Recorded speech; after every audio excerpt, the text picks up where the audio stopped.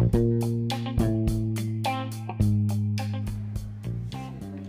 my name is Arya and this is my podcast. I'm going to tell a story when something really odd happened in the forest. We were walking through the forest. I was with my dad, Craig, Stefan, Salome, and my annoying brother, Arya. We were walking into an abandoned mine. It was so cool. It was like walking into a big cave with little diamonds everywhere.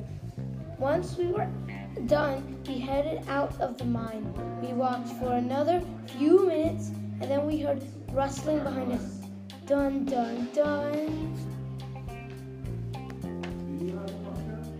And then something jumped out of the bushes.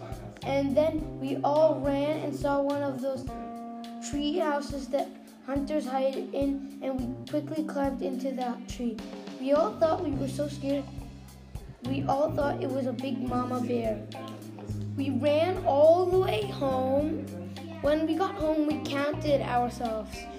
We noticed that Stefan was gone, and we thought maybe he just got lost and went a different way. Later did we know that he was actually the bear, but he didn't mean to. He was just coming to find us again because he by accident trailed off when we were going out of the mine.